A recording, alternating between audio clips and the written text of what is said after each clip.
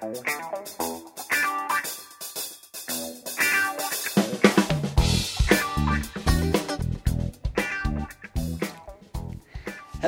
welcome to the Rogo Tours podcast. My name is Chad Durham. My name is Jacob Hampton. And we are here to talk about Avengers Endgame and the Marvel Cinematic Universe.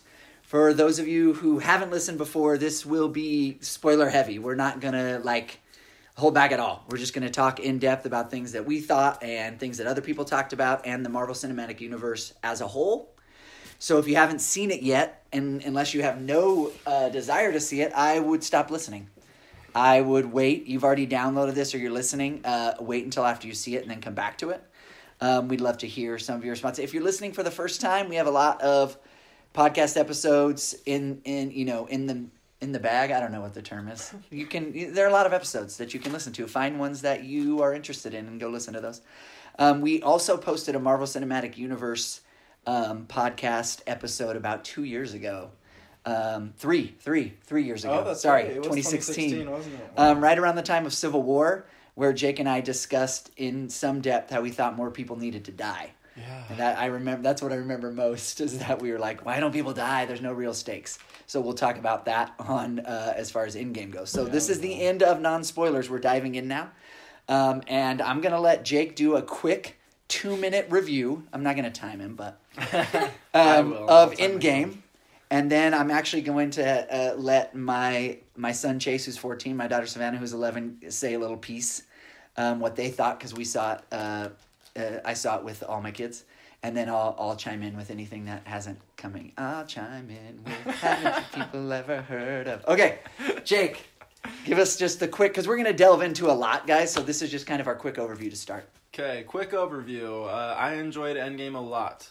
I enjoyed it probably about as much, if not maybe just a little bit more than I enjoy most of the movies in the MCU. So it didn't blow my mind or change my world forever or anything like that, but I thought it was a very nice ending to a lot of these character arcs that we've had going for 10 years or whatever it's been now. I mean, it was a big spectacle. It was over 3 hours long, technically, right? And I was okay with that. It was a good ride throughout, and there wasn't really a dull moment. I was pretty much always interested in seeing what would happen next. So, yeah. I mean, that's my surface level. We're going to delve a lot, but definitely high enjoyment. For sure. But I guess just because of the way some people talk about it already, I will clarify I'm not necessarily one of the ones that's this has set a new bar for superhero movies forever or anything like that. But right. I really, really liked it. Nice. And I'll add one tiny thing before I give my thing later after my kids, that it's probably the fastest 3-hour movie I've ever seen. Yeah. Now, there aren't that many movies that go 3 hours, No. But I never looked at my watch. For me, it didn't drag. I know that might not be the same for other people. I talked to a good friend of the podcast, Justin Reeves, who said, I feel like they could have trimmed 15 minutes. And I'm not saying they couldn't have trimmed minutes at all, but I was never like, why is this happening? I felt like I was into it the whole time. Savannah, what did you think? Savannah's 11. She's seen, I would say probably half of the Marvel movies, maybe a little bit more. What did you think? Well, before I was going to see it, I thought that it was going to be a certain way, but then when I saw it, it was a whole different, level of all of the other movies, because it was longer, first of all, and it just had so many things that I thought they wouldn't put in, because it had a lot of little things, but I thought they needed to put those in to add on other things. Uh-huh.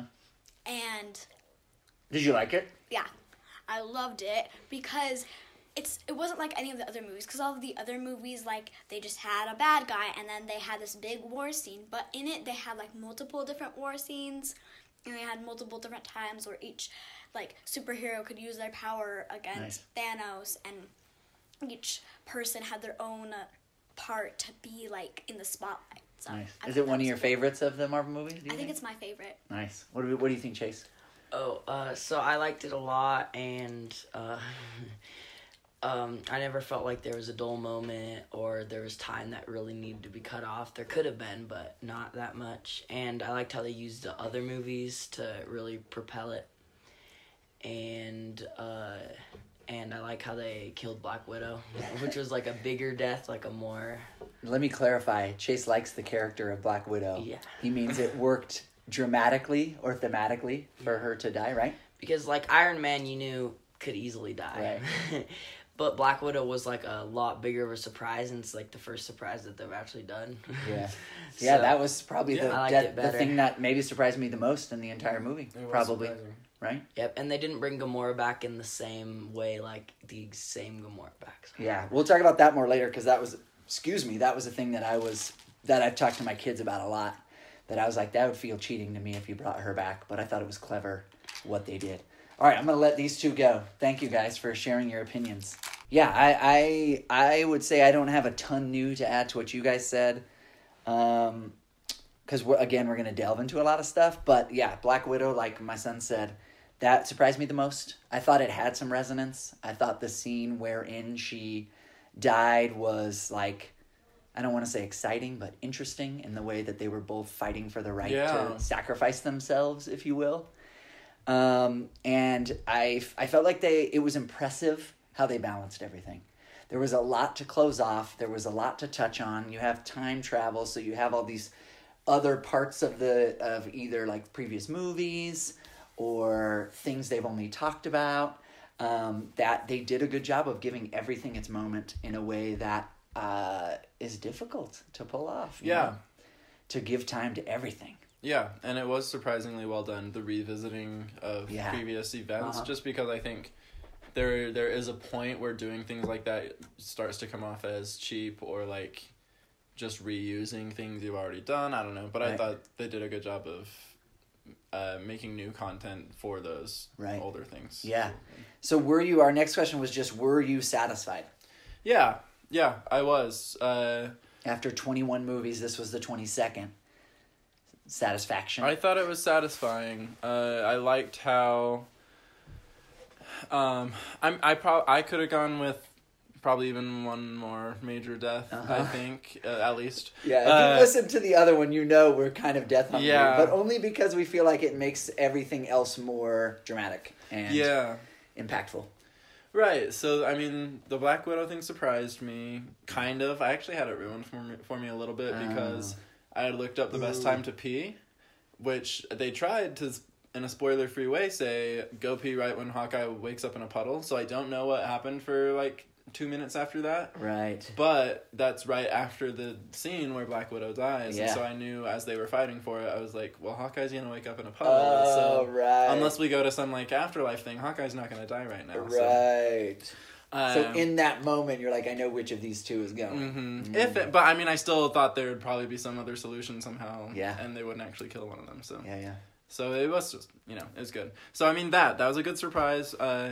Iron Man near the end, they even started to fool me for a minute. I was like, are they really gonna have him like wake up one more time and then retire or something? But no. So I mean, that was good.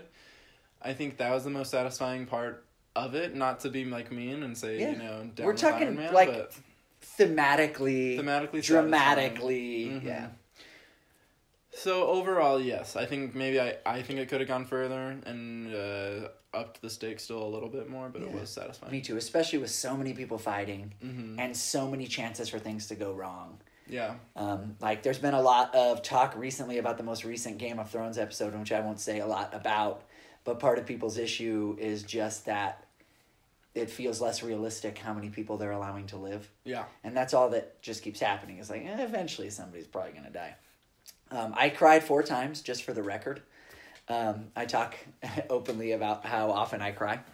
And I've probably cried in other Marvel movies before, but that's probably the record for a Marvel movie. So they did get me emotionally, which I think is what satisfied me a lot. And just feeling like, this was an end to that 22 movie cycle. And I know we're going to talk later about what's next for the Marvel Cinematic Universe.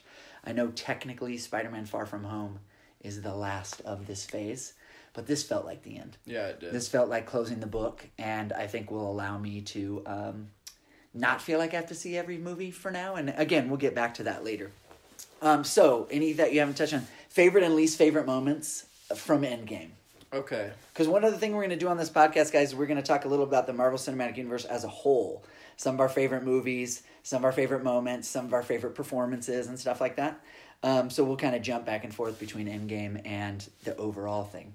Okay. So I don't know, favorites and least favorite, whatever comes to mind first. I guess I'll start negative and then, swing upward after that. Good idea.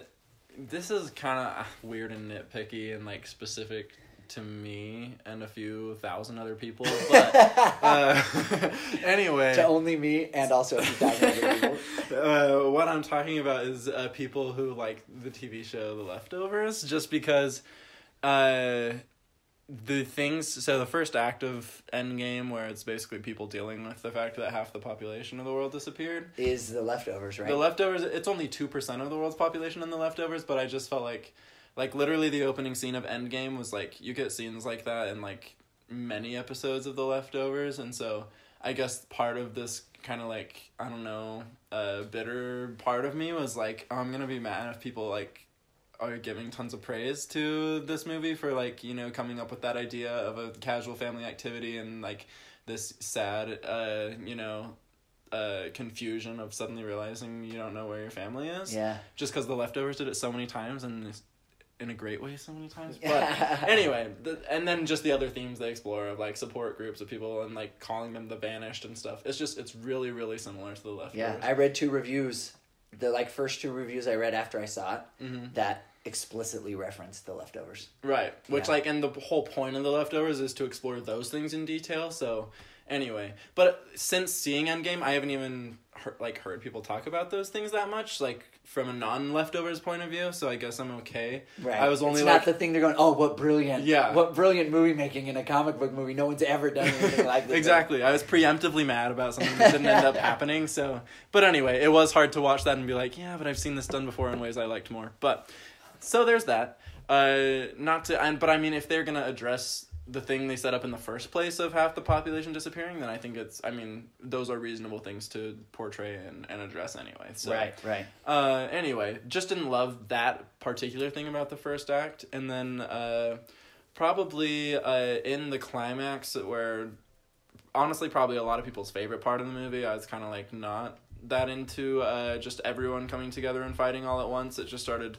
I think my audience in my theater was impacting my opinion a little bit, but it was just kind of too over the top, like fan service, just like #awesome moments, kind of like all at once, where I was just kind of like, I don't know. But to switch to favorites though, I really liked everything that came after that. So after Iron Man's death, I loved the funeral stuff. I loved seeing. I loved the kind of like codas we got for each characters after the battle and all of that. So really a lot of the slower stuff I actually really enjoyed in this movie, start to finish. Nice. As far as I was trying to think of least favorite moments, because I have some, but I was struggling to articulate right in this moment. I should have written them down on this piece of paper. The time travel as a device is always hard for me, and I've openly admitted that to anyone, just because time travel doesn't make sense, because time travel can't make sense. And we'll delve into that later. But so some of that stuff that I liked when they went back, and I love, like, one of my favorite moments when they gave you that quick shot of them all back to back from the original Avengers, and like when they were trying to get the Tesseract, with Loki, and they gave you some stuff we hadn't seen in the previous movie. The moments where... Sorry, I'm going into favorites and I'll go back. Where Iron Man talked to his dad, I thought was really cool. Where Captain America got to see Peggy for a minute. That stuff was very interesting to me. Smaller moments, like you or slower moments. Yeah. And I was one, and I'm not saying, like, I don't love battles. I've never loved battles in these movies. But when everyone appeared in the yellow, and I know you didn't love it, man, I thought I got goosebumps in that scene. Yeah, I really did. Loved the #awesome joke and everything. Like, I'm into what you're saying, but I can't deny that I loved it when they all, like, appeared. Right. And little things like, of course, when Doctor Strange holds up the wand, it's just like a chilling type of moment. Yeah. I thought Robert Downey Jr.'s stuff with the daughter really worked well. Yeah. And I thought it really... prepared us in the bad way for him dying, because I thought that's why they weren't going to kill him. I thought they gave him a daughter so that he wouldn't die, like structurally. And And so I was blindsided. No, I wouldn't say blindsided. That's way too strong. I was surprised. Obviously, near the end, once it got. I mean, in those final moments, I'm going, oh, they're going to do this, you know.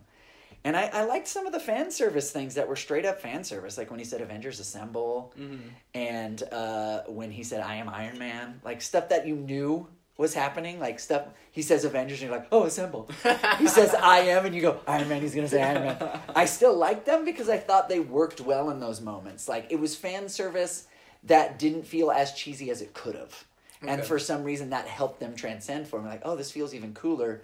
Because you could have done it a lot worse ways, and you found a way that was less worse, and so I feel good about it. And I can't lie, when Cap wielded the hammer, I liked it. My theater cheered, and wild. Yeah, and I was not, I can't think of the word I was trying to think of. I did not begrudge them that. I didn't cheer, but I was like, yeah, I'm feeling what you're feeling. I'm feeling what you're feeling. You know what I mean? Yeah. As far as things that I didn't like, I don't know. Like the battle at the end was cool, but I just feel like we've seen that stuff before. That's what I was saying when they appeared. I was like, oh, it's so cool they're all here. But I didn't really love the schematics. Not the schematics. That's not what I'm looking for. I didn't really love like the specifics of the battle. Like it didn't feel very different to me than what we've seen in every other one. They even ran back the whole women helping the women, which is a fantastic moment. I'm all about the women bonding together, but it felt very much like the Infinity War scene that I think maybe did a tiny bit better. Even though... Was there a scene like that in Infinity War? Yeah, there is. I forgot. Yeah, they're fighting and it's a little more organic. Again, I still got excited when all the women were standing there. They're fantastic, you know. And I got to say, I have to admit that I haven't seen Captain Marvel yet, and we're going to talk later about that, but I didn't necessarily feel like she added a lot. I like Brie Larson. But the way Infinity War ended, again, I did not see Captain Marvel yet. I thought that maybe she was going to play a bigger role in the plot, and I didn't feel like it ended up feeling like it was worth it. Finally, I wished Rocket had gotten more time, just because he was there, and they kind of established him as being part of the leftovers. Sorry. And then I felt like he was kind of wasted in this one for being one of those that was around. I'm realizing now they didn't go for a single I am Groot, did they? Was there? There's one, in the final fight. Oh, okay. Yep, just one. I didn't notice it. It's the only one. It's the only time Vin Diesel does anything in the entire movie. And Karen Gillan was great. Paul Rudd was great. The part where he loses his tacos, that was fun stuff. Yeah, that was. Okay, I think I hit most of those. I have a question. Yeah. How did you feel about Endgame in relation to Infinity War as kind of a duo? Like, because I don't know, I can't remember how much we ever talked about Infinity War, but like I'm thinking maybe specifically like the ending of the snapping and like how that was resolved in this. Well, I mean, I guess I like the way they found like what I felt was a fairly smart way as far as time travel goes to bring Thanos back at the end after he's been killed by Thor in a scene that I thought was like more realistic. Thor's just so angry and feels like he blew it the first time, and so he cuts off his head. And you're like, oh, dang. Yeah. Thanos is gone. Mm-hmm. But I thought it was like, not to harp on the word organic, but it felt organic the way they brought him back. Okay. And so I don't know. I guess in that way it was interesting. The way kind of Thanos was looking from the past at what he had accomplished. I found that stuff to be very interesting. Yeah. It's weird to me the way you can just wield it and snap and the thing you want happens. I know that they don't really ever explain that. Never explained. No, and I mean like it's fine. Mm-hmm. If that makes sense, it's fine. But they never really explain that. And yeah, I mean, I don't know. With how much time was left in the movie, pretty much all the people who came back got to do was be in that final fight. Yeah. And so I kind of felt like we never really got the catharsis that we wanted with them. I know the Spider-Man thing was great when he's like, and then Doctor Strange showed up and he was like, it's been 5 years, they need you. You know, that was funny. And the hug. I mean, that stuff's great. Yeah. They do a good job. Tom Holland does a really good job. But overall, like, yeah, I mean, I thought they dealt with the aftermath fine. When it said 5 years later, and I know a lot of people had predicted that, talked about it because of like the hair of Scarlett Johansson and stuff. That's what I had seen online. So I had seen it thrown out there that they might do a time jump, but I was still surprised when it said 5 years later. Were you? Like, oh wow, okay. Yeah. I like that they allowed the consequences to have been for a long time, even though we didn't necessarily get to see the stuff in between because you had 3 hours and they packed a lot of stuff in there. I liked that when he snapped, they didn't come back and just it had real world consequences. Yeah. And one of the things I want to talk about later, I mean, we can talk about it now if we want. No, let's do it later. Okay. Is if Far From Home will give us more of the consequences of them all coming back. I sure hope it does. Yeah, better. Because if not, it's just like, don't gloss over that. Like, some of his friends are 5 years older. Wait a second. And they just, like, show them go to school. And it's like, what? Oh, yeah, a lot of people had an issue with that. Was that a college campus? Or like... No, he's still in high school. And I think his buddy disappeared, too. But there's got to be some of them... because they come back at the same age. There's got to be some of them who are older now. That'll be... And I want them to deal with that. If they don't, it feels... Okay, well, let's... You did a good job with real-world consequences. Let's not ignore that. Yeah. Yeah. I didn't really think about that. Yeah, because they just show them all kind of coming back, and it's like, well, they're not all coming back, right? There are a lot of people who've been going to school this whole time. They're now in college. Right. And are they going to talk... I would love it if, like, MJ was 5 years older or whatever. Right. Like, I would find that interesting. Yeah. So I hope they deal with that. But I didn't really answer your question. I rambled a lot. I don't know. I was fine with mostly how they dealt with the consequences of Infinity War, and I liked that there was no easy solution that just kind of erased everything. That's true. That was one of the reasons that I felt satisfied with Endgame, because I had a lot of apprehension about Endgame. Like, are you just going to comic book everything back to the way it was? Exactly. And I feel like they didn't do that. They solved it. Yeah. But in a way that did not ignore the events of Infinity War, and I was very excited about that. Okay. That was important to me. That was one of the most important things that Endgame would do, and I felt like they did it well enough. Same. That I didn't feel like gypped. Okay, yeah. Does that make sense? Yeah, with time I got increasingly bothered by the end of Infinity War, just because I felt like it was just a really unfair, I don't know, because obviously they know how big their franchise is, and like that people know how big their franchise is, and so I just felt like Infinity War unfairly asked us as the audience to emotionally react to these characters. We as must if not they're have really talked dying. about this. Okay. Because that's what I've told everybody. Really? Like, do you think I'm going to be crying when I know they're all coming back? Right, exactly. Like, that's ridiculous. Yeah. Because people were like, oh, dude, when Spider-Man disappeared, I'm like, yeah, I mean, I guess it was sad, but he has a freaking movie coming out. I know he's not going to die. We must not have talked about this, because that was a big thing for me. Okay, yeah. Oh, it was huge. Everyone's disappearing, and we're supposed to cry. I'm like, I'm not crying. Black Panther 2 is coming out in a couple of years.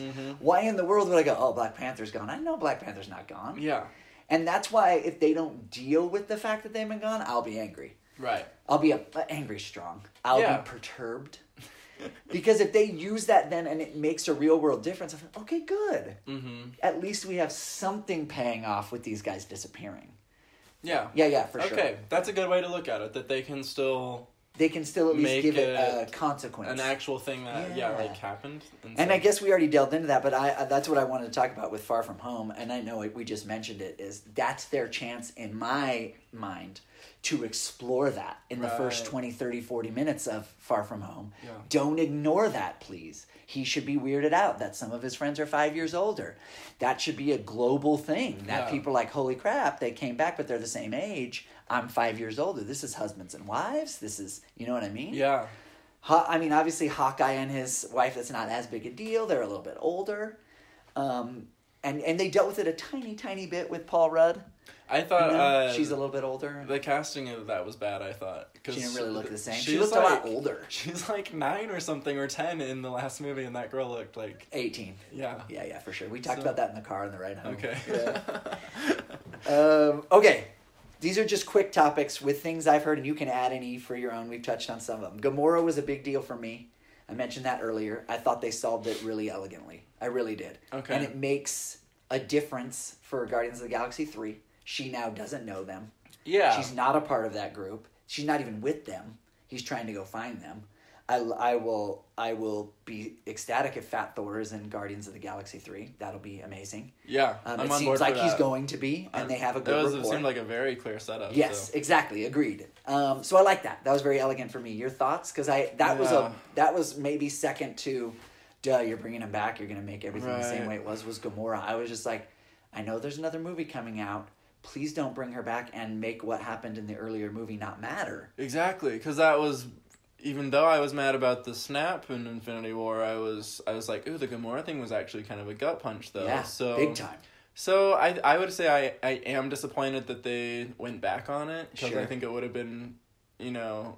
kind of, gutsier to just keep her gone. Of course. But I think that will make for an interesting story, like what you were saying. At her least, not knowing them. again, consequences. Mm-hmm. There were consequences. They didn't technically undo it. They undid it in the, in the most undoey way that they could, and I thought that was interesting. Yeah. I heard some people who didn't love the whole Hawkeye thing, like, talked to Justin. He wasn't a big fan of devoting so much time to Hawkeye.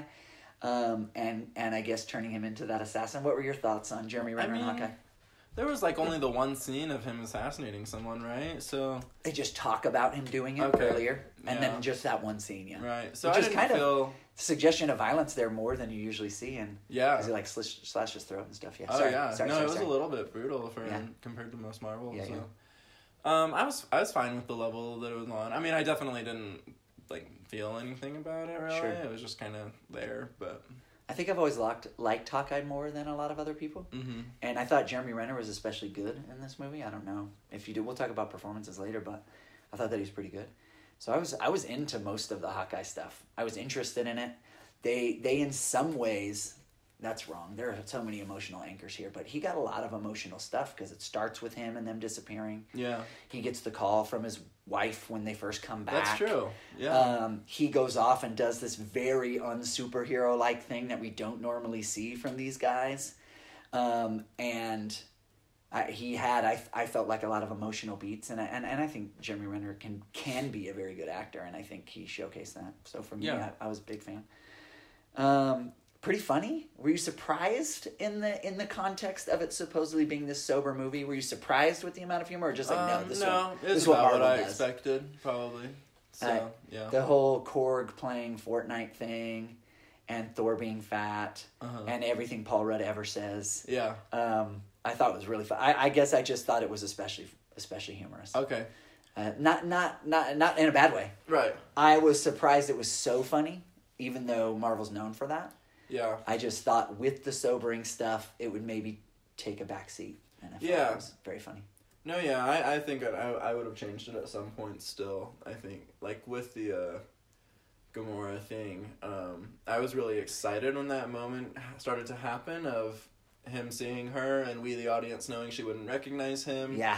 And then, it's a reasonable reaction for her character that she, kicks him in the crotch. Yeah, or but him, it did feel like the thing they often do in these movies is feel like they have to punctuate a potentially sad or serious moment with humor. But at least they didn't do it during the death scenes, I guess. Yeah, definitely. Oh yeah, can you imagine the Black Widow scene being punctuated with humor? Yeah. No. Okay, so with time travel, do you feel that's a cheap device? And now have they opened the door so where they can always go to time travel to solve things?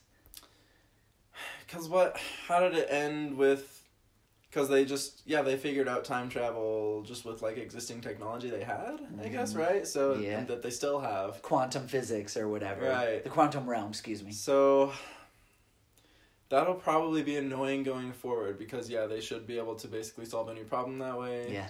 And they're probably not going to. I'm right. sure, in Spider-Man, that's just not going to be addressed as a way to solve whatever problem is going on. So, and I feel like that's partially why they explain time travel slightly differently, as far as it doesn't make our world change, because they were like, no, okay, if we do that, we're gonna have to deal with all of these weird consequences, and it's like, no, we can't go back in time, steal the Infinity Stones, and then Thanos won't get them.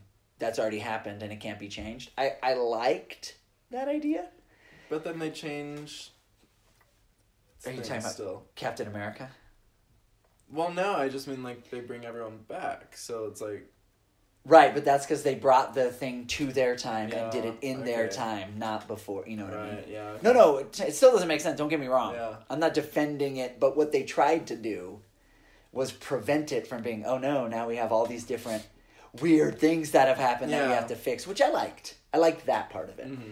I think it'd be cheap if they had to bring it back again. But why would you not bring it back again if you're dealing with these things? Hey, look how easily we can use time travel, you know? Yeah. We succeeded last time on this global scale, on this universal scale. Like, yeah, anyway. Yeah, but, and I don't know, I think that's worth talking about as well, just for, like, the idea of the MCU being all one storyline and one place, one reality where all of these things have happened. Yeah. Because I get that they're comic book movies and they're just supposed to be generally fun action things, and if you're thinking too hard about it, then, you know, you're... Shame on you or whatever. Sure, yeah, right? But I do think that, like, something that is, that a lot of people would say they like about the MCU is that, like, they take these ridiculous comic book ideas but make them feel human and relatable, and like they give these people families and like you know, situations that we're supposed to actually emotionally invest in. So I think I throughout time, especially in the last few years since we did our last superhero podcast where I was kind of back on board with it, I think since then my biggest complaint has been, at least about the MCU, like it's really starting to get unfair, overpopulated. Yeah, just that you're expecting us to believe this is a reality where literally at least once a year there's some kind of, you know, apocalyptic global crisis where, you know, millions of people die or whatever it is. So I think, I don't know, it's just going to be, they've upped the stakes as much as they can. So like it'll be interesting to see how it feels to kind of go back to the shenanigans, I guess, of like a, you know... here's one villain, and they're only wiping out one city, you know, instead of the whole universe. So it's like... I know, it'll be an interesting conundrum as far as how they solve that. Yeah. Yeah, we'll come back to that. Okay. Did we need the Captain Marvel movie to come out before this movie? Did it pay off enough, do you feel? I know you saw Captain Marvel, so this question's a little more for you. Watching it, I felt like, again, love Brie Larson, love love female-led superhero movies. I hope they keep making them, and I hope they keep giving the spotlight to women at that, because we haven't had that as much, especially in the comic book world. Watching this one without having seen Captain Marvel, I thought like, oh yeah, like that she didn't even need to exist in this movie. Yeah. Did you feel that way, or did you feel like, oh no, it had some ramifications that I think she came first? They kind of used her kind of like loosely defined powers, which are kind of just like can do anything, to just kind of like save them at a couple of moments, I guess, right? She blew up the thing that was raining down, the whatever. Yeah. It feels like they could have solved that in other ways. Right. You know? So I think, no, she's not necessary, but probably a lot of these characters are not, right? 100% true, 100% true. I think with the tease at the end of Infinity War, I had felt she would play a more prominent role. Right. I think is all that I'm really getting at here. Screen time, probably like... She was low. 5 minutes or less? I don't know. Yeah, I mean, maybe 10, right? Yeah. But yeah, very low, and that's fine. Like, they're going to do other movies with her, and hopefully she'll be solving galactic crises and stuff. Yeah. But no, definitely not like a, you know, the key... Or like, you know, that had to come out before this. Right. I mean, it's cool that it did. I think it got a lot more people. I hope it got a lot more people to go see that movie. Yeah, it is. I will say it is fun that they have been at a stage, you know, for a long time, pretty much since the beginning, I guess, where it's like they don't have to like test the waters with a hero, and then, you know, then it's like several years before we see them worked into the bigger thing. I like that they're able to release these movies months apart, and it's like, you know. They planned, of course, that Captain Marvel would be in the next Avengers. Like, it's fun to see in real time that get released and then immediately have some effects on the next movie. Sure. So I do like that. We rewatched Age of Ultron after the movie. Age of Ultron has always, in my mind, been one of the least good of the Marvel movies. And I gotta say a couple things. One, it was a lot better than I remembered. And James Spader's performance is really good. And I think we should praise it more. And number two, there were a lot of things that were in Ultron that paid off. Oh, really? in Endgame, and I was just like, oh man, these guys were so prescient as far as how Kevin Feige and Joss Whedon, who was involved back then, and the Russos and etc. The writers, whatever their name, Christopher Marcus and McFeely or something. Those guys, they did a really good job of like making tiny things pay off in the movies as you keep going on. Especially the Captain America wielding the hammer thing, and Thor saying, "I knew it." I was like, "What is he talking about?" And then we went and watched Age of Ultron. It's this tiny moment, this tiny moment in Age of Ultron, where he goes to pull the hammer, right? And Thor thinks he's either faking or it moves, and his face is like, shell shocked, and then he's like, "Okay." There are a lot of those throughout, which I just think is cool. That was just a side note. Lord of the Rings, Return of the King. Years and years ago. The end of like a much shorter, obviously, series, but fantasy on an epic scale. Not necessarily. I mean, you out there can disagree with us. The kind of movie that usually wins Best Picture, as a reward for all the work that Peter Jackson and his crew and his cast had done for the 3 years, won Best Picture in the early 2000s. Do you see something like that possibly happening with Endgame, or is that ridiculous? So, okay. See it happening as opposed to want it to happen? Yeah, exactly. Rephrase the question. I don't know what makes it different just from the Academy's point of view, because, Black Panther was the first Marvel movie, right, to receive a Best Picture nomination. Yeah, and multiple nominations in categories they'd never gotten. So, and we talked about that. Like, I was okay with that. It wouldn't have been my vote necessarily for those categories, but I was like, okay with it. Yeah. With the Endgame, I think I'd feel differently. I think I'd kind of be like, I think it would, to me, start to feel like we're putting just like popular movies in the Oscars just because they were good for their area, but I don't feel that Endgame transcends to like amazing cinema, right? On like a level that should be recognized by the Oscars. I'm that way too. I think it was even when I was texting you and Eric, shout out Eric, and he said Oscar worthy, and he was just kind of asking about Endgame, and the question kind of caught me off guard. Like, what? No, that's not the kind of movie that this is. But it got me thinking about the performances. And I would say for me, and it sounds like from the tenor of your comments so far, you'd probably disagree. But this is the first one where I wouldn't begrudge like an acting nomination for some of these characters. I'd be where okay I felt with like that. there was that quality of work was done. I don't think it's going to translate to Oscar nominations, if I'm being honest. Mm-hmm. But I like Robert Downey Jr. I've always thought he's great. But it's kind of a glib one-note thing that I feel like he does as Iron Man. Is it enjoyable? Is it entertaining? Yeah, I love to watch him. I thought he added like a depth here, at least for me, that I don't remember really seeing from these actors before in this movie. It felt like it elevated the movie a little bit to me. Scarlett Johansson was very good. Chris Evans was very good. I mentioned Jeremy Renner already. Mm-hmm. And Karen Gillan. Yeah. Man, if they slid a little Best Supporting Actress nomination to her, I would be ecstatic. Anyway, do you think goodwill will extend, even if we take Best Picture off the table, to any bigger category nominations? I could see them doing a kind of like, let's recognize this big thing ended nomination for Robert Downey Jr. Right. Even though it came out now and the Oscars don't come for a long time, we're going to have all these Oscar bait movies. Yeah, but I think Black Panther opened the door since it was a February Marvel release, so maybe. Okay. But what I didn't really ever get to saying before was that Black Panther had thematic things going on, which I want to say is what broke it in, as opposed to other Marvel movies, which Endgame... Some more complexity on the villain-hero front, and I know they do a little bit with Thanos, for sure. Mm-hmm. And they even deal with that a little bit, like, the world is a little bit better in some ways. Right. They mention that, which I liked. It was cool, but they don't really explore it as much. Yeah. As you saw explored in Black Panther, as far as guns and African culture and oppression and stuff. In interesting ways.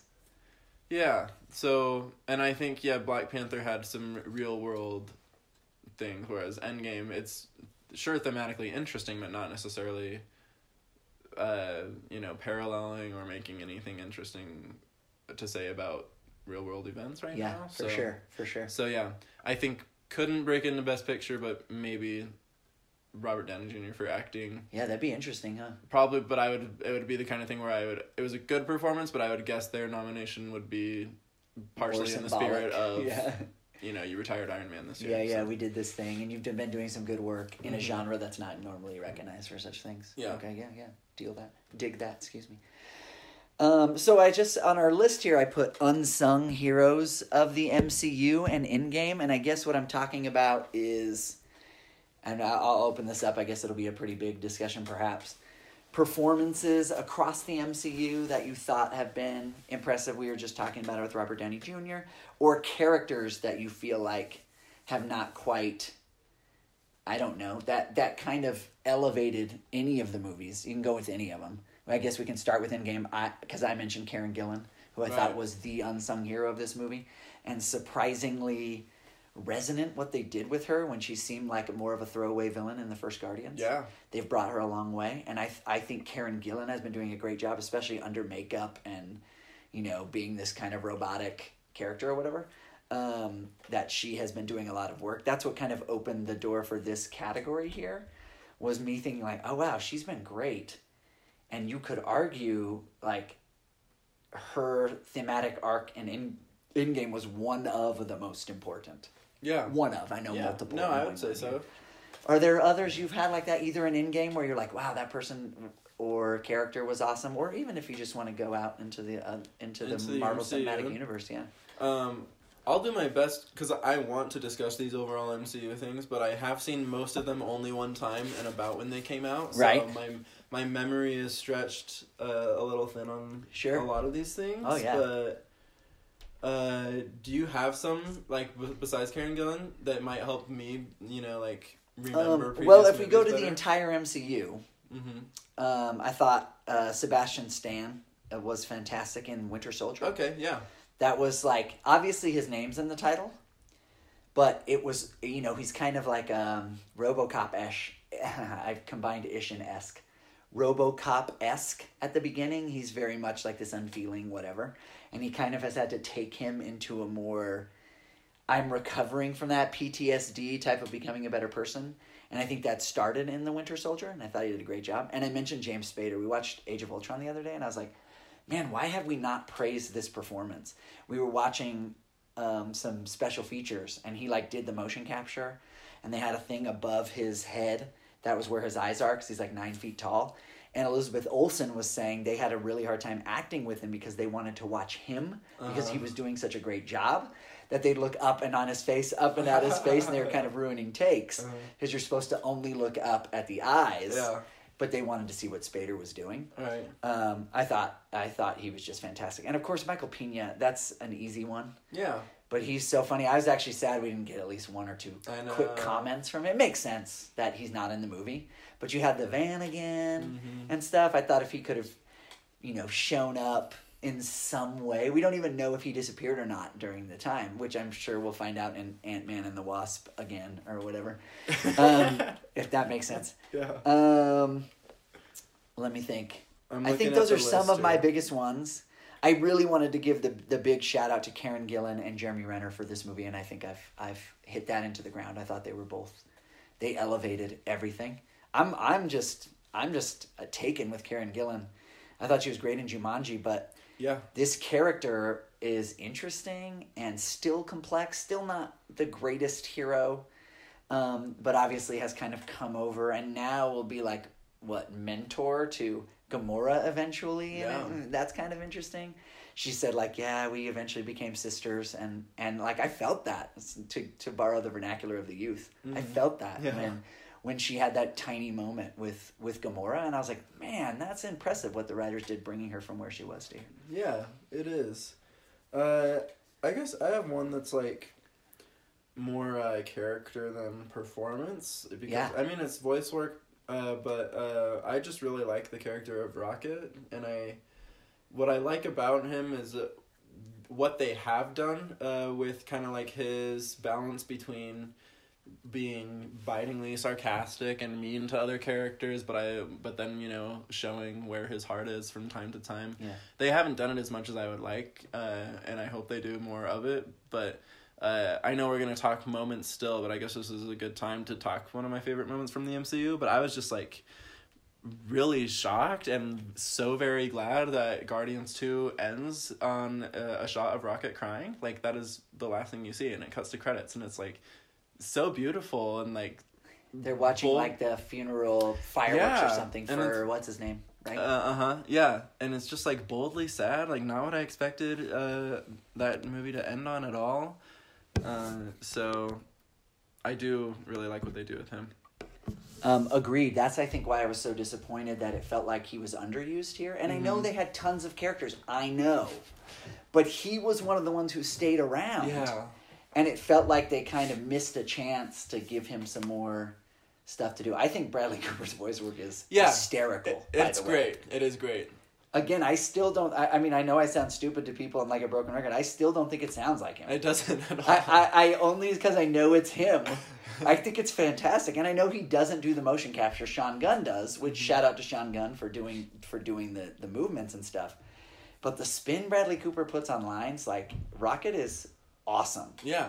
And then the writing, too, with James Gunn, with him always stealing stuff and being so callous about stealing it because he thinks it's hilarious that they're going to wake up without their eye or their leg. Yeah. That's funny, semi-dark stuff that I think works really well. And that's why, man, Guardians of the Galaxy 3, with him coming back, James Gunn, I mean, Fat Thor, Gamora not being with them, Karen Gillan having come a long way, that could be quite a cool movie. It should be pretty awesome. And when we're talking about the future, which we'll get to in a minute. So what favorite movies do you have from the MCU? We don't have to rank them. We're not going to rank them right now. But just, like, generally speaking, when you think, what are my favorite movies, which ones come to mind? And then after we say that, where this one fits in, where Endgame fits in here overall. Endgame was kind of actually a good measuring stick for this, right? Just based on gut emotional reactions, seeing how I felt when certain scenarios were revisited or certain characters showing up, just kind of some more than others being like, oh yeah, I really did like that movie. So I would say I really love Black Panther. Black Panther, I need to watch it again. I haven't watched it since it came out, but I feel like that's probably my favorite one overall. Yeah. Especially if we're talking, like, standalones. And then both Guardians movies are really up there for me. Spider-Man Homecoming was great, and maybe to round it out, I actually didn't see the first two Thors. I never have. But Thor Ragnarok was really highly enjoyable for me as well. There's no need to ever see The Dark World, I don't think. Okay.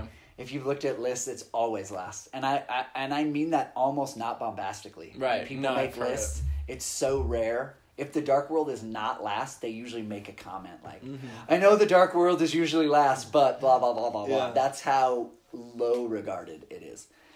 I was looking through because we just have a list here because I wanted to, like, kind of reference. And I'm realizing that the Phase 2 was my favorite. Okay.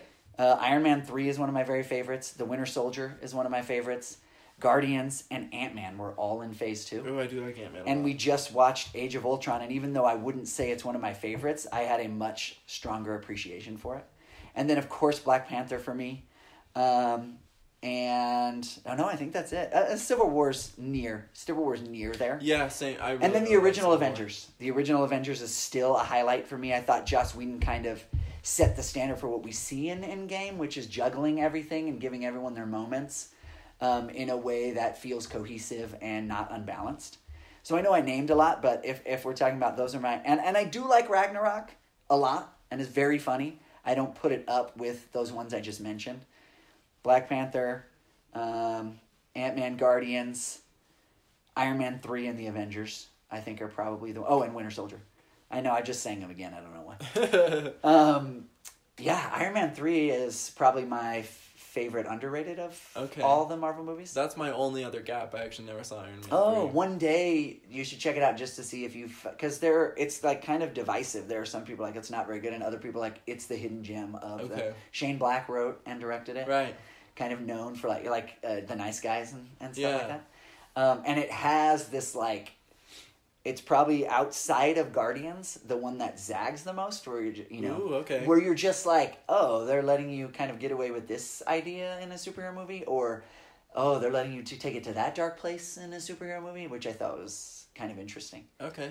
It's actually where there's a kid standing in the funeral. Did you look this up? Oh, is that from I had Iron Man no 3? idea who it was. I didn't even know. And I looked it up after, and it's the kid from Iron Man 3, because he gives him, like, a lab to work in. Oh. Sorry, spoiler alert. No, that's okay, because I see Jordan and I had concluded that must be a future thing that's going to come in later, but... No, I had to look it up, and didn't know it's the same actor and everything. There's, like, a part in Iron Man 3 where his, like... And that's what I'm saying. There's all these weird kind of, like, vibes in Iron Man 3 that I love. Interesting. He, like, crash lands somewhere, and his suit's not working, and he's just dragging it in the snow, and he finds this random cabin, and there's a kid there. Okay. And they kind of have a little, like, buddy thing for a little while, like, buddy comedy thing for a little while. And the kid's pretty young at the time, because Iron Man 3 was made in 2013, so it's been 6 years. And at the end, he, like, gives him, like, a lab. Okay. To, like, work in. Some have speculated if they ever do Iron Man again, it'll be him. But that's just people throwing out random theories. Huh. Where does Endgame fit then? Is it even close to those ones you just threw out? Probably just behind all the ones I threw out. So I mean, definitely upper half for sure. Probably top. Well, I was gonna say top 10, but I guess if there's like 22 movies, then that's upper half. That's upper half. So, so definitely upper half. But like I mentioned at the beginning, I know some people are reacting to this movie. I was like, this is just the end all be all for superhero movies. That's all I'll ever need. I don't feel that way. No. Not that I need a lot more superhero movies, but what I mean is it's not like... If this was the last superhero movie ever, I'd be fine with it. I'd be totally fine with that. Period. Yeah. Like, not even just Marvel. Like, right. If it never happened again, I'd be fine with it. Exactly. So it didn't, like, defy my expectations. It still felt very Marvel-y in both good and bad ways to me. But, yeah, I'd put it just behind the favorites I named. Yeah, I had maybe slightly higher esteem. My sister, Krista, great friend to the podcast, Krista, shout out. She and her husband saw it, and she was saying, like, yeah, we liked it, but it's not one of our very favorites. And I texted her at that time. I think it's probably in the top 3 or 4 for me. But then I made this list and was looking like, I don't know. Because, like, I have great esteem for all these other ones that I just threw out. But I definitely, I know it's in my top 10, and it might be up in the top 5 because I was so impressed by their juggling of all the elements. Yeah, it is impressive. Emotionally, and like, no, I cried a lot in this, but I guess I mean, like, it cheats in the way. You mentioned this with Black Panther. Definitely of the standalone was your phrase just a second ago. And I think that's where it's hard. Because if you're talking about standalone, you have Guardians 1, you have Black Panther, you have Ant-Man. These ones cheat. They get to draw on all of that. Yeah, it's and true. So when I bring that in, it feels like it's higher. It feels like it's up there in those top 3 or 4. But that's because it's drawing on all these other ones, which Black Panther couldn't necessarily do. Ant-Man could. They do, but on a smaller scale. Exactly. Because I feel all the standalones feel very samey to each other, and then all the Avengers ones feel samey to each other. You know what I mean? So it's like they're different types of things. So even though it's like they're still superhero movies and it's the same cinematic universe, it does feel, if I'm getting down to like the, brass tacks. Yeah, it feels a little bit weird to compare them. Yeah. Just because Endgame does feel like a different kind of movie than Ant-Man 1. Yeah. It's like, it's just the stakes are higher, and you brought in all these different people, and they're drawing on those same movies we love, like Ant-Man. Mm-hmm. Like, Endgame can't exist without Ant-Man setting up Ant-Man. Yeah. And so, like, they're drawing on those movies we love, so it feels like a cheat. I know that sounds stupid to say, but it's hard to rank when you start to factor that in. Yeah, for sure. Did you have favorite other moments from the MCU that you really wanted to mention? I didn't know if I had any really good ones to bring up. Okay, the Rocket crying ending Guardians 2 you touched on that for one. That was sure my fantastic. favorite moment. Yeah. I'm just glancing at the list here to see if I remember any others. I did not love by any means Doctor Strange overall, but I remember seeing it in 3D IMAX and definitely being very impressed by the first sequence when he goes into the crazy thing. I've only seen it once. Yeah, me too. I just remember in the theater. No, nice, yeah. That was I a didn't cool see it in the use of theater, 3D. and I fell asleep for part of it. I'm So- so sorry, everyone out there. That's okay. So maybe a fave moment there. Yeah. Otherwise, not that Many, probably. You said you don't have any? No, well, I mean, as I look here, like, yeah, I can come up with some. I mentioned all the ones in Endgame already. The very, very end of Ant-Man, when Michael Pena tells the whole story. Right. And any Michael Pena stories in both Ant-Man movies, for sure. Well, and he's like, what'd she say? Uh-huh. She said yes. And then the movie just ends. Right. Oh, that's good. Yeah. That is great.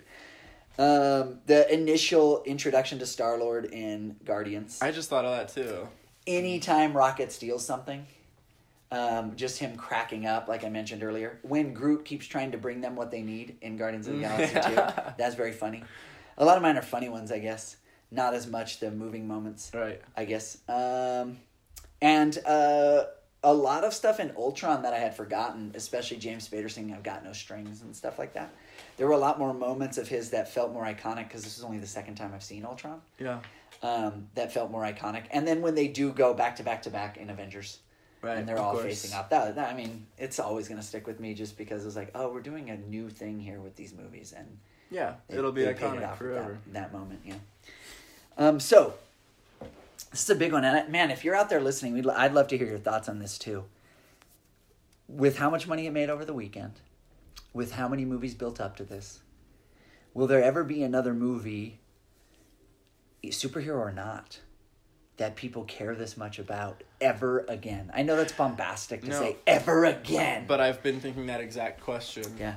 I don't want to sound short-sighted, but my answer is no. I don't think Marvel will ever achieve this, and I don't think anyone else will. Like, I can already hear, let's say they do a whole other second wave of new heroes, using the ones they've already set up a little bit, but that weren't the original Avengers. We have a huge, another 10-wave arc, or 10-year arc. Yeah. I can already hear people saying, it just doesn't have the same vibe as the original group, Yeah. I think there's no way they'll ever match it again. When you mentioned, like, the way the stakes have continued to grow, how will you match that? And yeah, exactly. And I don't want it to be galactic. That seems stupid to me. But how can you match the stakes with something smaller now? They've kind of painted themselves into a corner. Is that too strong? No, they absolutely have. Because the only way I can think of myself really enjoying these movies going forward is if they now are like, okay, we told the huge galactic thing we wanted to tell. Now we're going to scale back and focus on these smaller, more incident-based stories again. That's what I want. I don't want them to keep acting like we're supposed to care that the universe is going to, implode or be disappeared every movie. So, but then if they just can't do it again. They can't do it again and expect us to care the same way. So, do you think they'll build to another colossal team up? What's your gut say, that they're gonna we got to try to replicate this? Or? I think so. I mean, it's Disney, and it's their way of handling money, which they've proven time and time again. They'll act like they're gonna end, give things proper emotional endings, and then they'll dig it back up because it seems like there's money there. Right. With Star Wars, with Toy Story 4, with Toy Story 4, stop. Yeah, with all kinds of things. But that's a great example. Or just remaking every classic every 2D animated classic, they're now making live action because they can't leave it be if there's still money there. So I think they saw this worked for 10 years. I think they'll try and do it again. I absolutely will. And I wonder if people will rebel, or if a lot of people are like, yeah, man, I'm just going to keep going to these movies. I know. There's no end in sight for now, I don't think. I mean, you'll get younger people who haven't seen the first, who might come in now, and then it's their new thing. Yeah. My daughter's 6 right now. She did watch Endgame. We didn't have her on earlier, but she did watch Endgame, but she hasn't seen as many of the other movies. I mean, will she, as she gets older, be like, oh, man, I want to see Captain Marvel 3, or... will she be like, I'm trying to think, of what some of the other ones are. What's the other one that's coming out? The Elementals? Did I make that up? I don't really know what that is. So. Is that what it is? Or did I make I've heard that name around, but I don't really know. Yeah, will Avery be like, my daughter be like, oh, Elementals 2 is coming out. Right. Dad, come on. And I'm like, I've been through that for 10 years before with Robert Downey Jr. and Chris Evans. Yeah, exactly. I'm not into that. Go with your friends. I don't know. I don't know. Yeah. That'll be interesting. So what's next for them?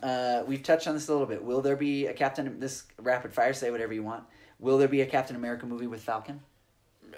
It seemed so direct. I think there has to be, right? Okay. Will they do an origin story for Black Widow? Apparently it's like... They announced they're doing a movie. It is confirmed. Oh, but you mean an origin will the story be? I know, and how will they handle... the fact that we know what's going to happen to her, you know? Will they try and make that an emotional thing, or will right. they just be like, nah, here's a fun story with her? Yeah. I would guess origin story. But I mean, Scarlett Johansson, she doesn't age entirely normally, but I still think that's going to look silly, probably. Yeah, especially if she's supposed to be a lot younger. Yeah, exactly. So maybe not, but who knows? Someone brought up, completely hypothetically in an article, probably The Ringer, because that's pretty much where I read everything, that it would be cool if they did a Black Widow movie that was the 5 years where she was in charge and everybody was gone. Oh, I'd be into that, probably. I mean, I think it's interesting. It's more interesting to me than an origin story. Yeah. When we already know where it's going. But then how do you end any movie with her Sure. knowing where she's going? But Yeah. True. That's also where we know where it's going, for sure. But it was just, I thought it would be interesting to kind of watch her being the, like, Galactic Police or whatever. They're reporting and they're, you know, you had War Machine reporting and Rocket reporting and Captain Marvel reporting all at the same time. That was an interesting, but you're right, stakes-wise, how are we going to care, for sure. Yeah, but I mean, sure. It'll be interesting to see what they do.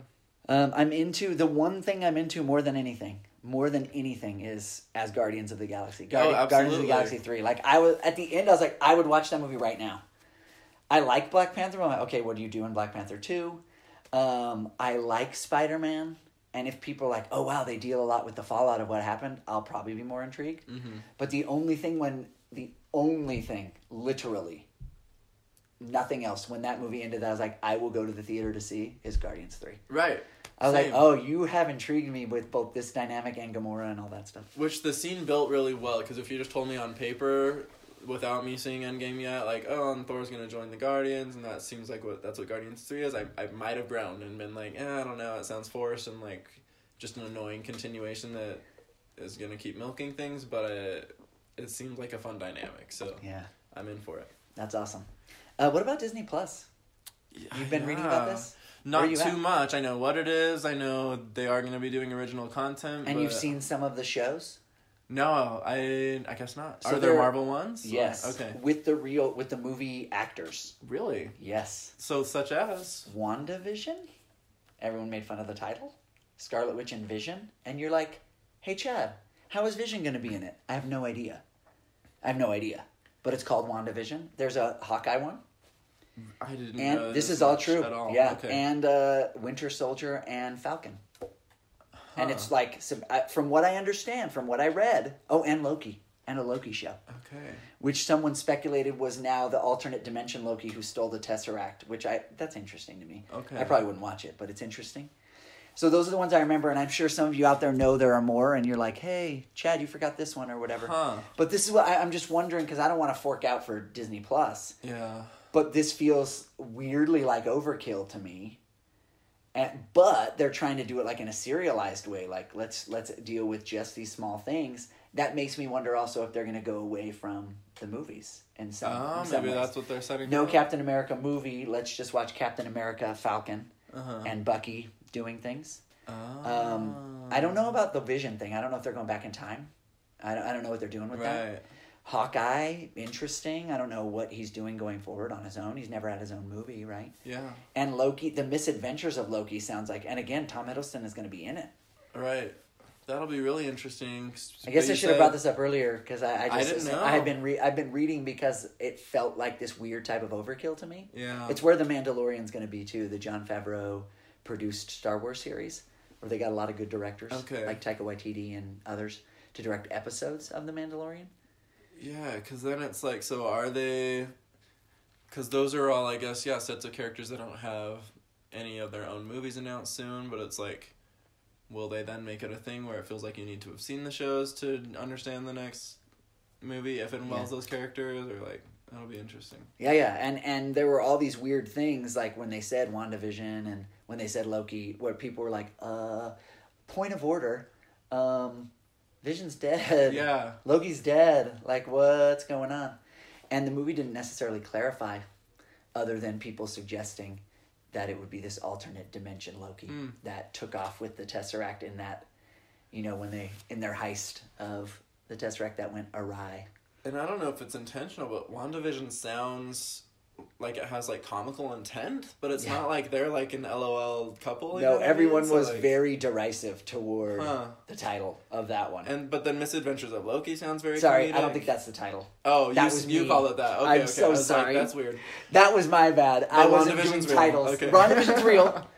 I don't know. There are probably titles for the other ones. Okay. WandaVision's, because it's been openly derided, it's the only one that I remember. Sorry, Misadventures of Loki was all me. Sorry, everyone out there. If you were like, wait a minute, I don't think that's what it's called. That was just me saying, because Loki has always been inherently comedic, although he does have malevolent intent. Mm-hmm. Tom Hiddleston has always played him right on the edge of that, which I think is fantastic. I think it really worked for the character. That was just me saying, oh, if you have him in this alternate, you have him in this alternate version of reality where he's going around and just like causing trouble. That's humorous to me. Right. But they haven't really said what the like content of each one will be. They just announced that they exist. Yeah. And the WandaVision thing blows my mind. Like, who's clamoring for that? First off, I love Scarlet Witch, and I thought Paul Bettany brought a lot of pathos to the character of Vision. But what's happening in that show? Like, just the name of it makes it sounds like it's like Portlandia, but starring them or something. You know what I mean? Like, it sounds so weird. Oh, but anyway, okay. But yeah, like, okay, so I guess bringing this up here now at the end, is this just a bad idea? Like that they're now because basically it was them kind of pulling the plug on all of their darker Netflix stuff. That stuff's all been canceled. Luke Cage is gone. Jessica Jones, I think, has a third season coming out, but it's the last one. Punisher's Daredevil's done. Punisher has a second or just... It got canceled. But did they make a second or no? I think they made 2, yeah. Yeah. Mm-hmm. And they canceled all of those. Yeah. They're done. But it was like them pulling the plug and then being like, we're going to go back to this thing we bled dry and try to bleed some more out of it. Yeah. Bad idea? If it's good, then I think fine. Do you think it's a bad idea? Yes. Okay. Since I've read about it, even before Endgame, I was like, what are you doing? Like, we're already inundated. Right. So but when you I say... think they're going to make a ton of money. So bad idea meaning like they're going to ruin the characters or... Yeah, it's just... It's like before they masked their... all we're trying to do is make money here. They masked that well enough. Yeah, okay. That we're like, oh, okay. I feel like this is just so blatant. Like, and now we're going to make you buy Disney Plus. Right. By just being like, hey, guess what? We have Sebastian Stan. We have Anthony Mackie. We have Elizabeth Olsen. We have Paul Bettany. We have Tom Hiddleston. We have Jeremy Renner. I don't even know how they're filming this stuff with these guys. They're so big. I don't know if they're going to do it in short bursts and it's going to be like half an hour episode. I have no idea. They haven't really said. Yeah, and that's why I'm also interested in how much they'll, either with these shows or future shows they make, like, integrate it with the movies, because I think that would be the tipping point of, like, so you're now going to basically have these shows that give information where you're basically having, like, a paywall to really fully understand the movies, you know what I mean? That would be dope. That I wouldn't put past them entirely, but it'll be interesting to see if they ever do. Which all goes back to me saying, like, in my mind... Even though I will still see some of these movies, Endgame is the end. Right. Endgame is the... You made me care for a long time. You really did. You got actors who put in work, who didn't just phone it in. And you paid it off with a movie that was better than it had any business being, I think. Can we move on to other things, Disney? Can we spread it out more? Yeah. Hey, Black Panther 2 is coming out, and then 2 years later, we'll have whatever... Guardians of the Galaxy 3 or whatever. Yeah. Box office will be interesting, too, going forward. To see if it goes down. I think, and I kind of want there to be a drop-off a little bit. Where they're like, oh, wait. Yeah. I just don't know. So that's our last thing on here is, like, you mentioned earlier them bringing the stories down, making them more intimate. Any other suggestions for the Marvel team? One of the ones we just said is, why are you making these movies? Yeah. I mean, these TV shows. Right. But is there something... that we haven't mentioned yet that you could see as making these things more satisfying to the average moviegoer or to you even? To me personally, like, if we're going to keep getting these anyway, this is unrealistic, but just like, I want to see more extreme versions of what we saw hints of in Black Panther, which was just like... Grittier stuff and making these more different and interesting, both like in story and theme, but also just in Black Panther has a few stylistically interesting things going for it. I'm under the impression Ryan Coogler was probably roped in a little bit by the studio, or a lot of it, right? You know, with as far as how kind of artistically interesting you can make it. So I'm down for like a second, I guess, you know, set of Marvel movies that are more, give them to more, you know, let the Edgar Wrights do their actual own thing with the Ant-Man's movies, you know, instead, like, the hypothetical, you know, new movies, right? But sorry, I know I'm well aware I'm Kanye Westing here, but what you just said was intriguing to me. I wish that they would, forget worrying about what's coming after and just start making standalones. We'll deal with the fallout later. Mm-hmm. They won't do that. No. But then that would really allow, you know, the Cooglers, even the Taika Waititis in some way. I know he's not quite on the level of Ryan Coogler, and I'm not suggesting that. Sorry, Taika Waititi, you're hilarious. And your voice work as Korg is always great. But allowing someone like a Ryan Coogler to be like, okay, don't worry about what happens after this. Right. Just make a Black Panther 2 that deals with issues important to the African American community, is thematically resonant, and I don't care who you kill off, who stays alive, and we'll deal with that later if we want to make another one. Man, that would be intriguing. That's my ideal going forward if we're going to keep getting Marvel movies. Man, that would be intriguing, huh? Yeah. But it's not lucrative enough, right? No. So yeah, it's I feel like we're ending on such a cynical note here. I know. Endgame was very entertaining, guys. Mm-hmm. I hope that if you saw it, you kind of felt like they gave everything to all these characters that you've been wanting to, you know, see their end for years and years and years. Oh man, I do feel kind of like sad about them going forward at this juncture. But we had a great time. It was a great ride. Man, it was a great ride for 11 years. Yeah. 11 years, guys. Maybe we can optimistically, publicly challenge Disney, Marvel Studios. All of you producers who listen to the Rogo Tours podcast, Ryan Coogler, Taika Waititi, you guys, Brie Larson, we're just challenging you guys to surprise us instead of... I mean, there were surprising moments in Endgame, but there's not a lot of surprise left. There's not a lot that you can do. But in the grand scheme, it's going to be hard to surprise us, but we think you can do it, so do it. Can you put aside the dollar signs in your eyes to allow the quality to rise? Yeah. That was a good little poem. That was really good. That was nice.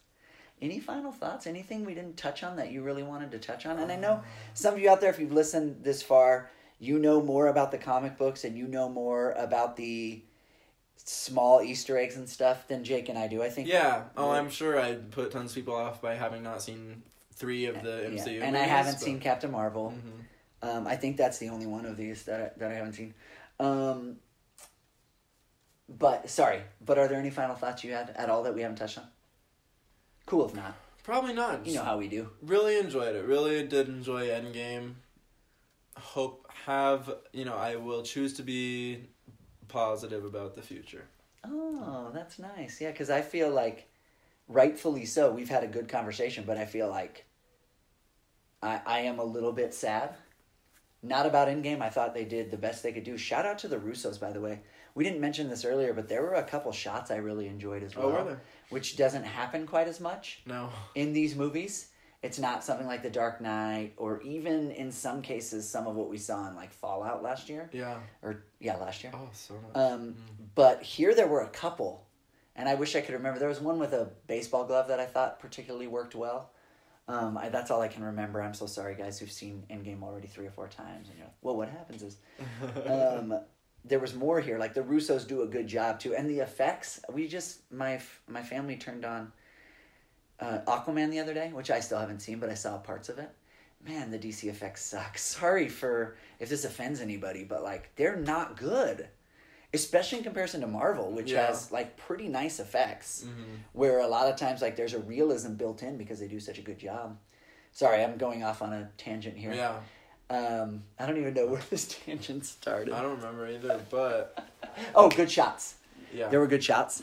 But ultimately, the bottom line has always been how much money we make. Mm-hmm. And it'd be cool if you sacrificed that, Marvel. But that's what I was saying, is I feel sad. Right. I feel like the ways that we're suggesting they go forward are not even on the radar of most of absolutely not. the teams involved here. It'll still be safe. It'll still be same old, but... Yeah. Oh, Well, we'd love to hear if you're listening for the first time and you want to hit us up on Facebook or on Twitter at Rogo Tours, and of course Rogo Tours. If you know me or Jake in real life and you want to give us suggestions about podcasts, tell us what you thought about Endgame, tell us where we were wrong or right or what we missed. We like that stuff. We don't get it very often. If you're listening on Apple Podcasts or anything that offers ratings, we'd love to have you rate the podcast. A lot of you know we don't have that many listeners, so we always appreciate the feedback. Coming up, we're not sure what we're going to do in mid-May, I don't think. But in early June, we're going to rank the movies of David Fincher. So that'll be cool. I'm excited to kind of run those down because I haven't watched a lot of them, as many as I want. In the future, we might do Roger Deakins, and we'll see if we switch over to a different, medium of or where we're putting these things. They come through SoundCloud right now, and we're exploring some other options. Okay. I think it was June. June, okay. I think there are ways we'll still be around. Yeah, we'll still be around especially to the 35 of you who are longtime fans. Yeah. Long-time listener, first-time callers. Yeah.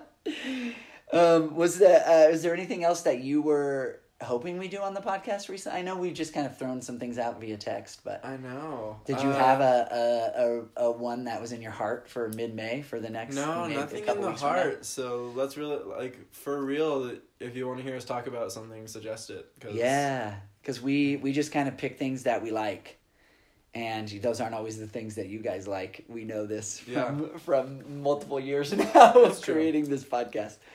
That our idiosyncratic focuses aren't always the things that you guys want to listen to. If you like this, listen to some other ones. Tell your friends that, these two random guys talked for Endgame for a while and you enjoyed it. All right. Thanks. Cool. Thanks for listening.